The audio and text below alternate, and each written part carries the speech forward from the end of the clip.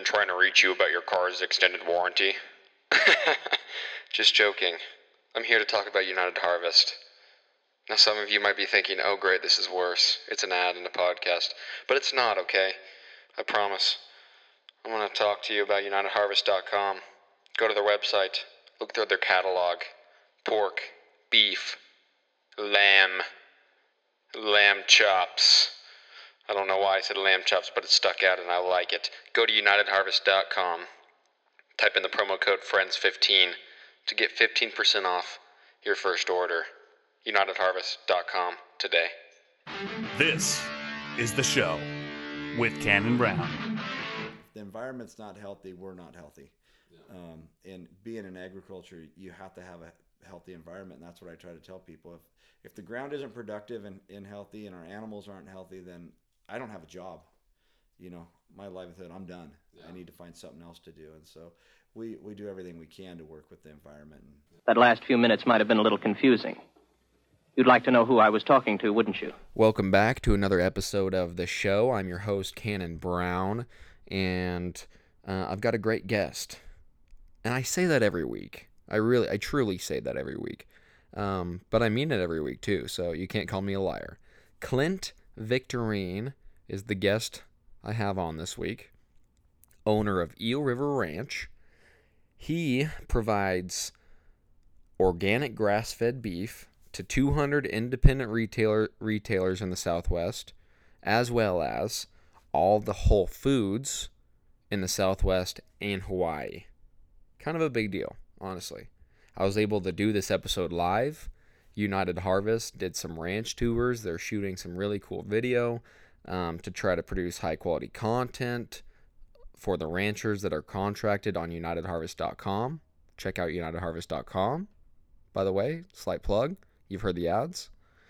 So we went up there to do some ranch tours, and I was able to sit down with Clint, get his story, how he became kind of like a mini packer, honestly, for organic grass-fed beef. He's challenging the status quo in the cattle industry, and he started challenging it 15 years ago when organic grass-fed wasn't really heavily kind of brought into light. I mean, you weren't seeing ranchers every day kind of switching over. It doesn't work for every climate. The climate that he's in, it works. Humboldt County, California, coastal, cows right on the beach. It's incredible. It's beautiful. I talk too much. Clint Victorine is awesome. You're going to hear it, okay? That's enough of me talking. Let's do it, Mr. Clint Victorine. You're safer here than any place else. Now just lock yourself in and keep quiet. All right, Clint, we are live. We're sitting in your office here in Humboldt County, right on your, how many acres is this? 400 acres? Yeah, just right at around 400, a little bit over. 400 acres in Humboldt County. It's right on the coast in Northern California. You can't ask for a more pretty place. Rain, fog every morning. I mean, it's wet, it's moist, but gosh dang, the sun's out today, and I don't think I've ever seen something more beautiful than this. Yeah, most people would come here and not realize that we are in a drought. We're about 15 inches below normal rainfall here, but yeah, when we woke up the last couple mornings, has been drizzly, foggy. Yeah. So it's kind of nice to keep a little moisture in the ground because we're not much rainfall in the forecast. So now you got a pretty special place here because you're right on the Eel River, and your place is kind of cool because you got a little cliff that kind of looks out and gives you a nice view of that. I mean, that's gonna be cool just to walk out in the mornings, and you got a nice morning like this where it's just clear and you can just see everything. I mean, do you just go stand out there and get lost sometimes? Yeah, you watch out and watch the cattle out grazing, and just you could sit there and just drink coffee all day long. But go out and get a view. You can see all the way to the ocean when it's clear today. Yeah. Last couple days we couldn't, but yeah, when clear view, you can actually see all the way out to the ocean, all the way out to where the mouth of the Eel River goes into the ocean. Yeah, it's quite a view. When most people think about California coastline, they're not thinking about cattle, they're not thinking about agriculture, they're not thinking about dairies. I mean, we went out to the coast yesterday, and there was more dairies right by the coast than I had ever seen before. Yeah, grazing on that fertile ground, that the very fertile so you get a lot of production out of it. Not a lot of farming, so you don't have the erosion. A little bit of farming, but mostly just grazing. And especially as you get closer out to the ocean, it's all just grazing, whether it's beef cattle or dairy cattle. We have the largest concentration of organic dairies in the country right here in Humboldt County, and we have a large percentage of organic grass-fed beef also. And most of the ground, all that bottom ground that we went through is pretty much all certified organic, so there's no chemical fertilizers or pesticides being used on any of it and getting into the water system. Yeah, you were telling me that yesterday, and I think that's pretty wild, because in organic, some people might have the misconception that, yeah, it's organic, but maybe they get a little something that's not organic here and there, or cross-pollination or something like that. But you told me yesterday that most of the ground, the grazing ground in Humboldt County, is certified organic. Yeah, because of the number of dairies that we have that need feed, even if a producer isn't raising their livestock as organic, a lot of them actually have their ground still certified organic. So if they have supplemental or extra feed, they can sell it because the market for the feed is in the organic market. And so, yeah, everything is. There's very low risk of any cross-pollination goes on, whether it's in the quinoa they grow here, the silage corn, or just our clover and ryegrass, our pasture grass. So there's such a high percentage between the forest ground and the organic ground. There's very little chance of any cross-pollination going on. So nowadays, if you raise livestock in Humboldt County, you're almost pushed into taking an organic grass-fed route, basically. For the dairies for sure. With the volatility of the dairy market, I mean it's the only thing that's kept these dairies alive here was being organic. And then is we get in the beef, it's a mix of organic and non-organic. There's several. So if you want to finish cattle and get them big, yeah, it's definitely organic's the only way to go. That's where the premium is. And the market, you don't have the market fluctuation like you do in the commodity. So it's I think it's a safer bet. And we try to keep that market fluctuation out of it so that producers know what they're going to get so they can plan and not have to worry about the market collapsing 6 months, 8 months down the road. That's hard for any producer, right? I mean, Yeah. that commodity market, that can affect some real change in every single market, whether it's the commodities in yours are going up or down. Some other commodities could be affecting it 6 months down the road. It's kind of a tricky game to play. Yeah, and so calves that we buy from people, that follows a little bit of the commodity. I mean, because you got to get a premium. There's a lot of risk in buying organic calves just because you got to own them for so long. But the bigger cattle, the finished cattle, we pretty much have the price set a year out and where it's going to be, so they know. So we're contracting now. It's May now. And we'll be doing contracts for people all the way for the next year until next May. So we'll be locked in. They'll know what they're going to get, and so they're not having to play that roller coaster that goes on in commodities. That's got to be just great for the producers that you work with, just to give them some peace of mind, and I mean, you get some peace of mind as well. I mean, that takes a lot of. I mean, there's still going to be risk. We're raising livestock. You're raising livestock, but that takes a lot of the risk out of it. I mean, at least you have something on paper. Yeah, they can plan, and then of course Mother Nature is always going to be Mother Nature, whether you end up having to buy some extra feed or you don't, or it rains a lot or doesn't rain at all. So you can't. None of us can control that. We just have to adapt to that. But yeah, I know it gives me peace of mind on the marketing side that I know that I got these producers are going to raise these cattle for me, and then as me being a producer myself, also it gives me. I don't have to worry about I'm going to hold these calves and what am I going to get from them a year down the road. I know that if I hold on to them, it's going to be worthwhile. Yeah. Now, I guess we should explain who the heck you are. Yeah. we're at Eel River Ranch. I'm talking with Clint Victorine, and you're owner of Eel River Ranch. You have some cows here on the ranch, but you also contract other producers to raise grass-fed beef around you, correct? Yes. Yeah. I, the founder and president of the company. One of our brands is Eel River Organic Beef. That's our main brand. In several hundred grocery stores, in retailers, and along with our Pacific Pastures. We do a couple different brands, but Eel River's the main one. And yeah, I've got cattle here that I raise. I raise around 1,000 plus stocker cattle, finish them for the program. And then we've got 300, we got several hundred mother cows also that we graze in the mountain ranches. And then along with that, we have about 15 other producers that finish cattle that we buy for the program for Eel River also. And how many do you think are in the program? How many a year do you do guys... about 8,000 plus cattle a year. Yeah. That we procure and harvest. That's plenty. Yeah. Well, you got 200 retail stores to go to too. Yeah. And you're doing Whole Foods and yeah. So I actually wanted to dip into Whole Foods before I go into a bunch of other things, because when you told me that you're the Southern California supplier of meat and also to Hawaii for Whole Foods, how'd you get that gig? I think I've been doing it for 12 or 13 years. They came to us, a friend of mine told them that they knew somebody that might be able to. They were bringing some beef from Nebraska at the time, and they knew that if they could get somebody from California to do it, it would increase their demand.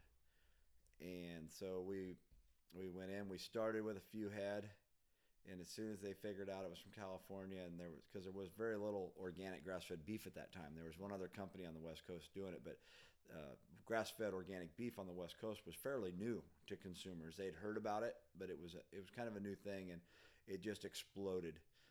So we've been doing the Southern Pacific Regional Whole Foods for 12, 13 years, which includes all of Southern California, the Hawaiian Islands, Arizona, and the Las Vegas area of Nevada.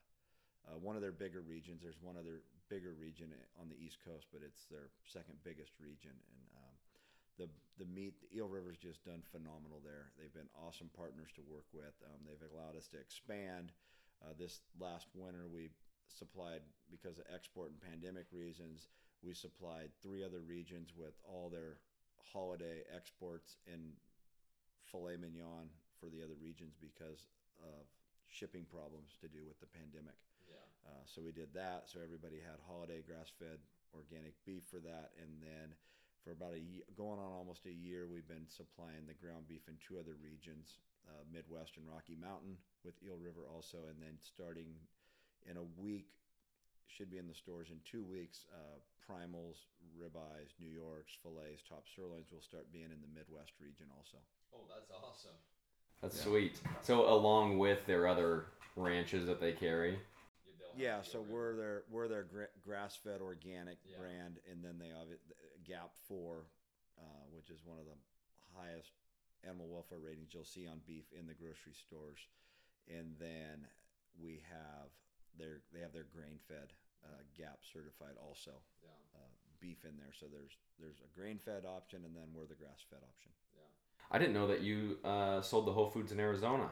I'm gonna have to go get me some Eel River when I get back down there.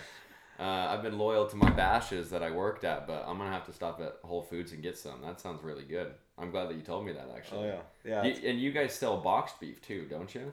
Yes. So we have it in the meat case. So we have the primal boxed beef, just kind of how you're like the commodity. They bring it in, the butchers cut it, put it in the case. You tell them what steak you want, and they get it for you. And then we do a lot of retail ready, like grab and go. That's all pre-packaged also. I just find that so crazy that like you started off, and we'll get to your history, but you started off showing 4-H and FFA animals, didn't inherit any land, didn't inherit any cows, but you're acting like a packer, basically. I mean, you're acting like a huge producer doing boxed beef. I mean, I would have never thought that was even possible. I didn't, I just always thought that I loved raising animals, and when I was given the opportunity from my parents to be able to have a lamb and move up and then eventually go from a lamb, a pig, and then be able to have a cow. And it really was just one cow that I started with. My family didn't. My dad was in a lumber mill. My mom was at a hardware store. We had a backyard. And then when we moved to Hydesville, where I live now, and my parents live about a mile from where we're at, they had 10 acres or whatever, and that's what enabled me to get that cow and have a place, and to turn it in from that one cow grew into what we have now. Yeah, and then to be a packer on top of it and providing grass-fed beef all across the United States is you never thought of it then, or even when I was in high school and my FFA projects, everything was always focused on live animals. But it's fun. I love it. I love being able to be outside, walk outside, and be at the fresh air and the animals, and watch my kids do stuff. But I also love the challenge in the marketing. It is fun. Yeah. It's actually more stressful. There's days when I might spend a week in this office, and it's like I need to go dig a post hole. And I'll tell the guy, it's like, like the physical work is nothing compared to some of the mental work that you have to do. But no, it's fun to be able to have those options. Yeah. But No, I can tell by your personality and the little interviews that we've done before this, you like a challenge. I mean, you said it yourself. You like to do things that people say you can't do that. You like to go out there and kind of prove them wrong, whether it's the right thing to do or the wrong thing to do. You're going to do it. Yeah. No, we do, and it's a risk, and I was taught too that when the opportunity's there, find a way to make it happen, because you might not get the opportunity again. And so I always try to seize the moment and take advantage of the opportunity when it should arise, and that's why we've been able to do what we do. And even on my livestock side, it's been a challenge. On our marketing side of E&H Foods, we have a small team there too. We're very driven people. Got another partner in Southern California that does some sales stuff. And then we've got a small team. We got a couple bookkeepers. We got a director of marketing and a couple sales managers. And we're doing a lot of sales, and we're all very driven and motivated, and we're all having fun. And people tell me that's crazy too. They're like, Clint, you can't have a team that small and do what you guys do. I'm like, well, we do it.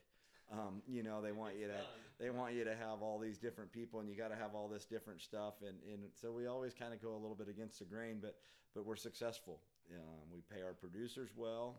Our retail prices are phenomenal in stores, and we move a lot of beef, and so we're not giving it to all kinds of people. And as we grow, we've hired some more people, but it's a small team also, and it's just a phenomenal group of what we can do. Yeah, you keep it close knit. Yeah, you can. Seems like with one of these operations, it's nice to keep it close knit, especially when you're working with so many producers.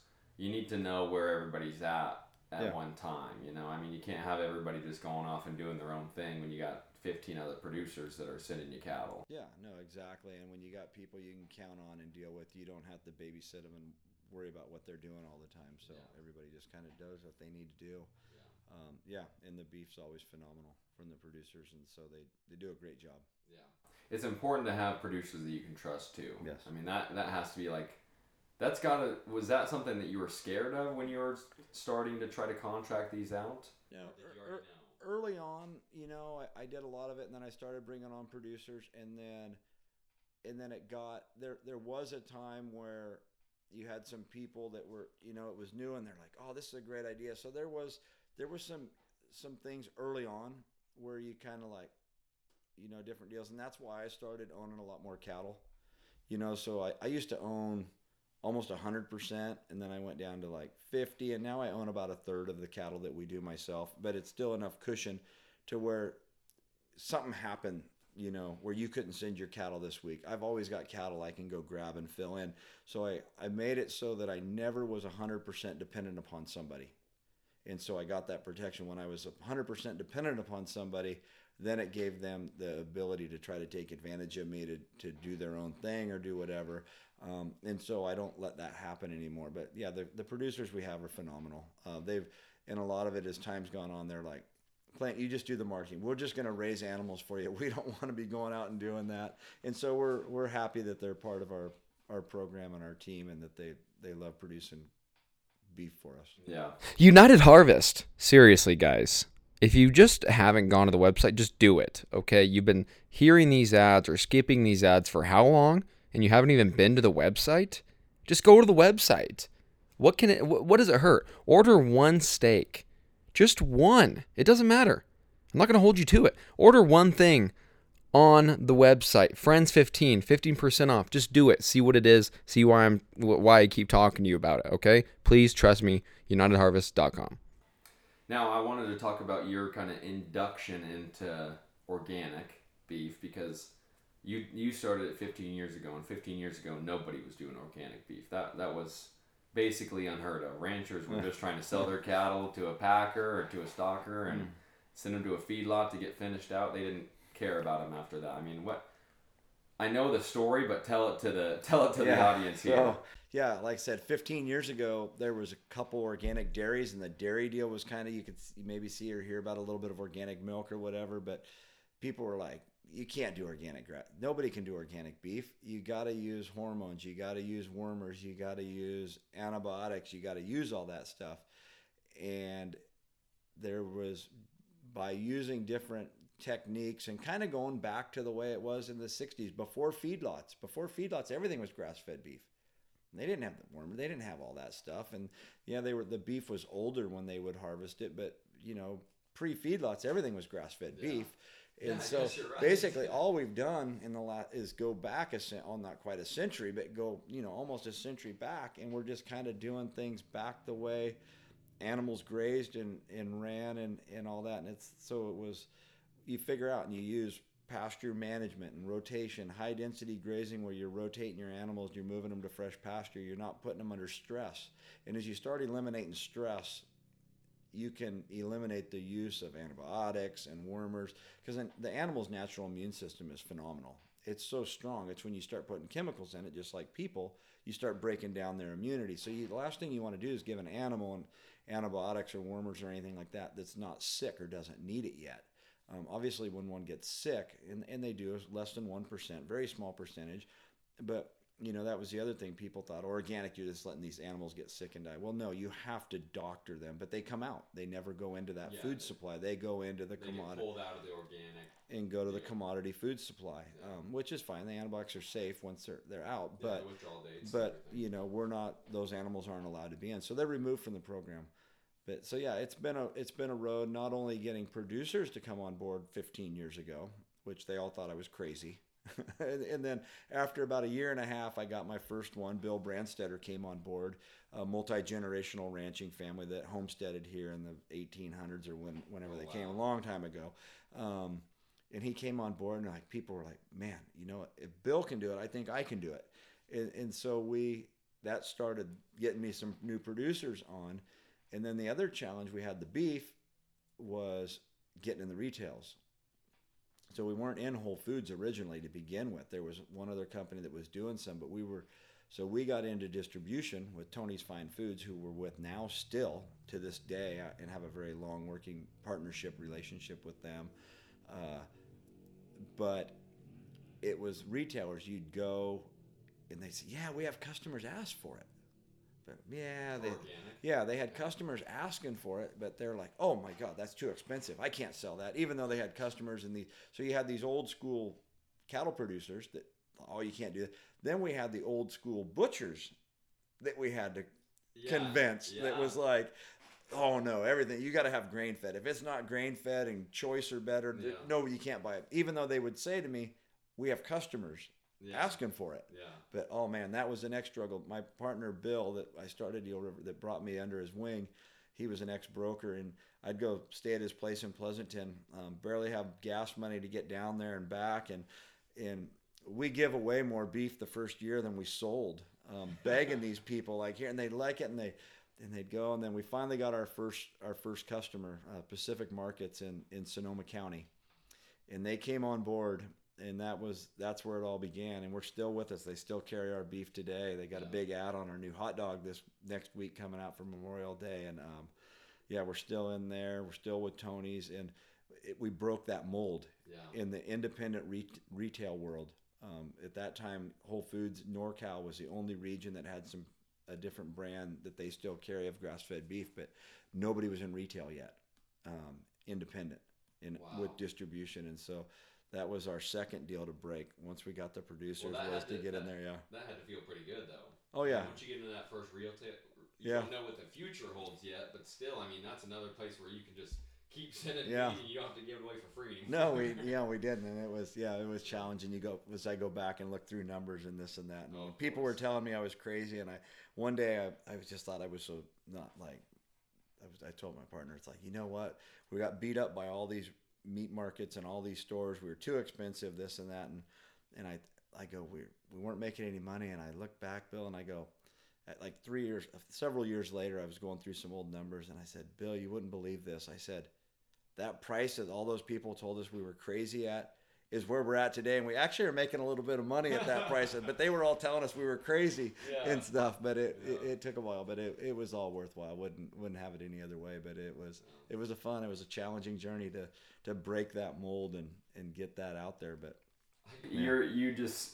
I love how you faced opposition even from the old time butchers, and that makes so much sense to me because I worked in butcher shops and I know those old time butchers that are like, oh, if it's not grain fed, if it's not bright red and grain fed right when you cut it, you don't even want it, blah blah blah. And it's been cool to watch everybody kind of change their tune. Like we were talking about yesterday. I mean, I grew up with hearing ranchers and farmers talk badly about organic because they said, oh, we can't do it here. They're taking up too much land. You need so much more space. But it's interesting to hear a success story from organic beef. And it's becoming a larger success story for everybody that's getting involved with it. It's been a cool progression to watch. Yeah, it's still a small percentage, and it's never going to replace grain-fed beef. It just won't. I mean, in order to feed all the people that need fed in this country. There's just not enough space, right? There's not enough space in the land. Not enough land like this. Yeah, there's not enough, year-round land and stuff that you can finish on in the United States. There's a lot of land in the United States, but you got desert and you got freezing winters and this and that. But numbers are increasing. There's more of it available, and I think we're satisfying. I look at it as a partnership with the beef industry because I'm not stealing grain-fed customers from them. I'm helping satisfy a customer's demand that wants something different. So as far as I'm concerned, all we've done is increase the demand for beef in the U.S. by allowing to give something different that a customer wants to eat, and they feel good about it. So I think some of the industry they've come around and they see that and they understand it, and they'll agree for most of them, at least the people that really watch the marketing and aspects, see how we are using grass-fed and grass-fed organic to increase demand for beef and to showcase our story and be able to be the ones out there telling the story. And commodities kind of copied that a little bit. They've gotten out there now. They see us all telling the story about where this meat's coming from and the family and the farmer behind it and all that. And they've kind of copycatted that a little bit, which is fine because every bit of food that's out there has a family, has a story behind it. It's just a matter of teaching that. And with the pandemic, hopefully it's drawn awareness that there are working families that raise all this food that people took for granted on grocery store shelves until the pandemic hit and the grocery store shelves were empty. Yep.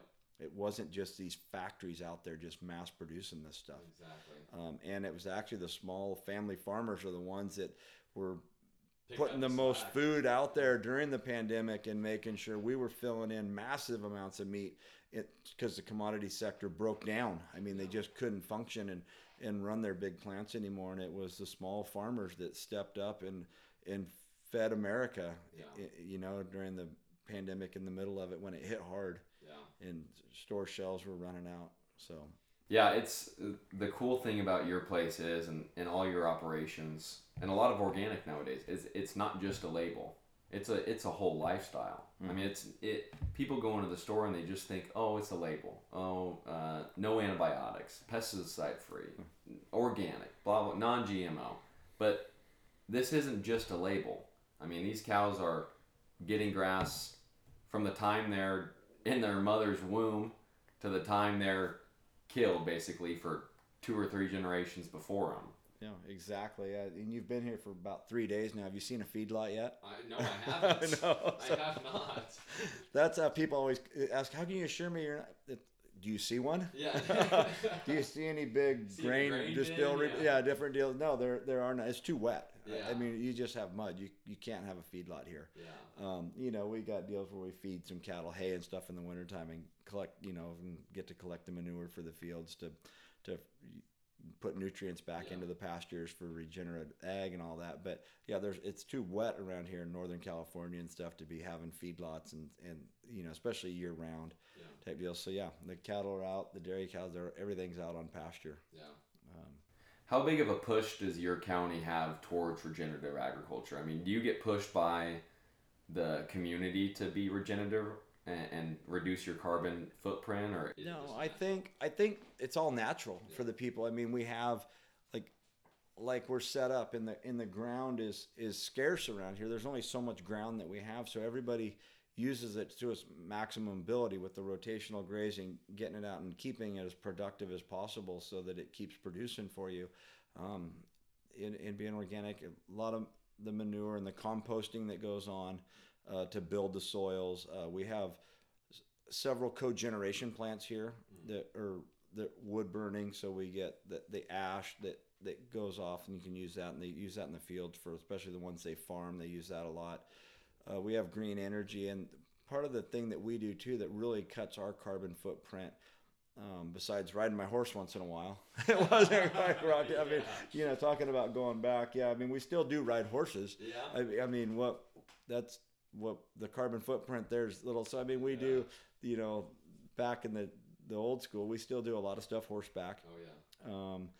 But the other thing that goes on is our distribution. A lot of small farmers, when you drive around to farmers markets, you're in a pickup burning diesel, you got your ice chest, and you might drive 100 miles to a farmer's market a couple times a week or go hand out meat. So we did the distribution route. We're using full trucks that were in the area already or going back. Tony's, our distributor, has one of the greenest fleets in the distribution world. Their warehouses are all solar panels, and they did it years ago, before UNFI bought them. Massive solar project that run their warehouse in West Sacramento, and their trucks were all updated to clean and green before the state required it to be. Oh, wow. And so I don't run around with a package of burger to go hand somebody in the pickup. We use distribution, so we've always tried to keep our footprint very small. Yeah. Very small. Yeah.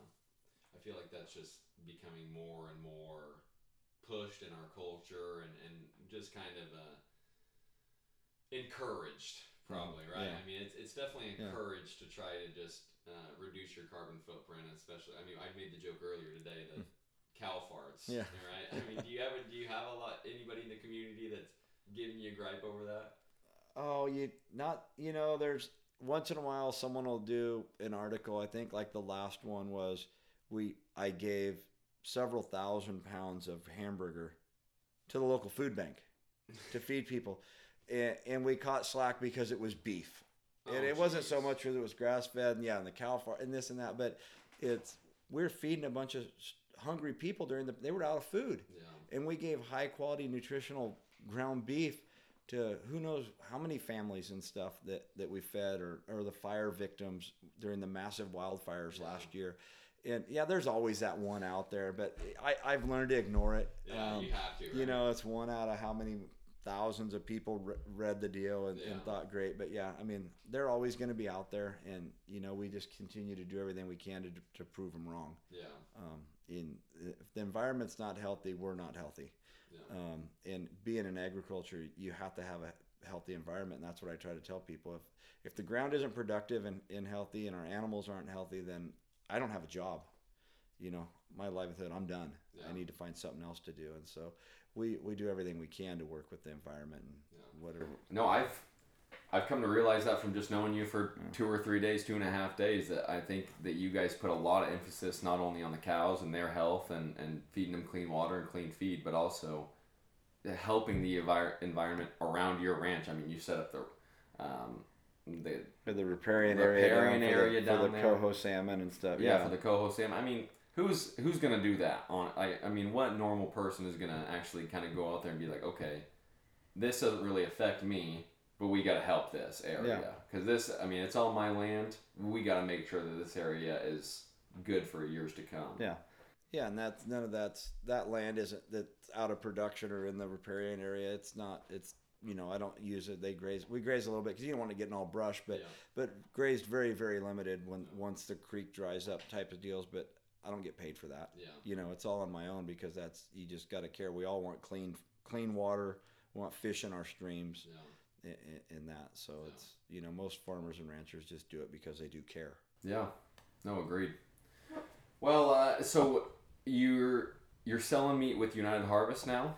Now, how did you kind of get locked in, or how did you guys become connected? My partner Thad who lives in San Diego, was at one of his functions where he meets people. And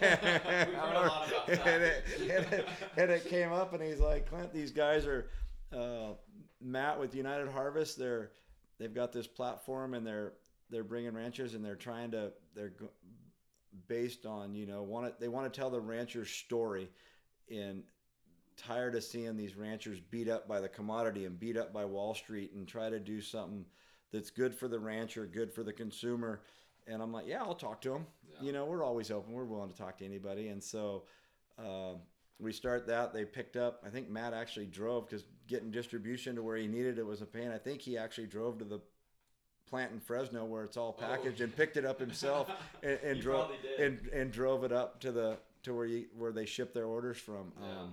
But so yeah, it's been fun. We've got one order in. They've gotten one order there. Hopefully it takes off, and we're talking things. Well, we've been with you guys the last couple of days about different things that we can partner with Chef Andre and do some different projects and that we're working on and get this story out there and help all these ranchers that are, or have struggled over the years or different deals, and so they can continue and their families can continue on the ranches that they love. Yeah. Well, what's cool is, you already have your own deal. You guys sell online already too, but you're willing to partner up with a company that's trying to tell that story, trying to tell the rancher's story. Yeah. It shows a lot of character and not just that you're in this just for you, but you're in it for the whole team. Every rancher, you're on the same team. You're just trying to produce livestock and keep on going with life, Yeah, it's hard to, when we're out working in the fields, or to always go tell our story, and where United Harvest is wanting to push our story out there and other producers. We're proud to partner with them. I'm happy to let them sell the meat on the website. Yeah. We were doing it because we wanted those people that couldn't get it in a store to be able to get it. But, if it gets to them through United Harvest, then that's fine with us. We just want to raise animals and sell meat and get our story and product out to consumers. Yeah. Tell me about these hot dogs. The hot dogs. You got some new all beef hot dogs. It's quite a story. I made all beef organic hot dogs when I first started 15 years ago with a friend who was doing them over in Shasta, and then we were always small, and we always had product, and then you always get pushed out of a plant because as you're growing, you never have enough. Something bigger comes along for them. And the hot dog deal's done. I don't remember the last time I sold a hot dog and had them to sell. And for about 5 years, I've been saying, I'm gonna launch a hot dog for Memorial Day. Well, then Memorial Day. Well, I guess I didn't get that hot. I guess I didn't get that hot dog done for Memorial Day.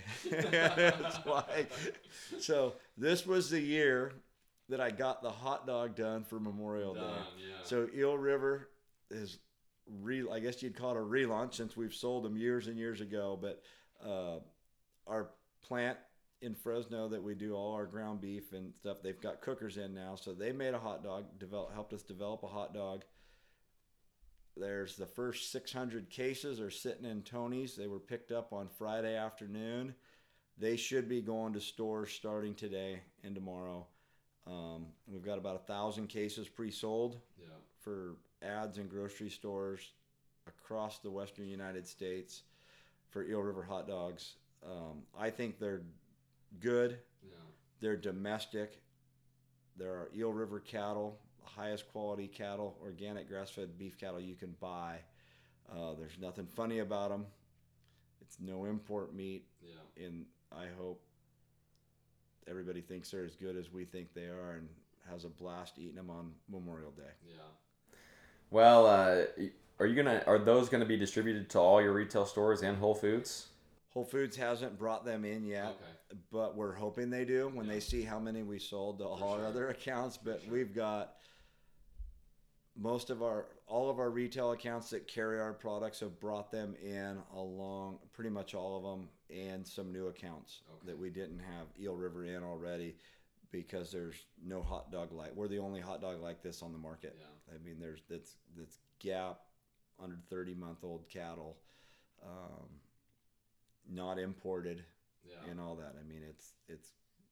It's the real dog. Hopefully people see the importance in that, because everybody's talking, I don't want a hot dog. You never know what goes into that sucker, blah blah blah blah blah. But the same exact meat we're putting in our ground beef. Ground beef, yeah, exactly. I mean, that's I think that's what people want. Yeah. I mean, I know when I go to the store, I'm buying an all beef hot dog. Whether it's Johnsonville or whatever it is, I hope it's all beef, but I'm gonna find the all beef hot dog just so I can make sure. It's an all beef hot dog, and we've come out with a price that everybody can afford it and enjoy it for the holidays. We're doing big ads for Memorial Day, 4th of July, and Labor Day. We want people to buy this hot dog. Yeah.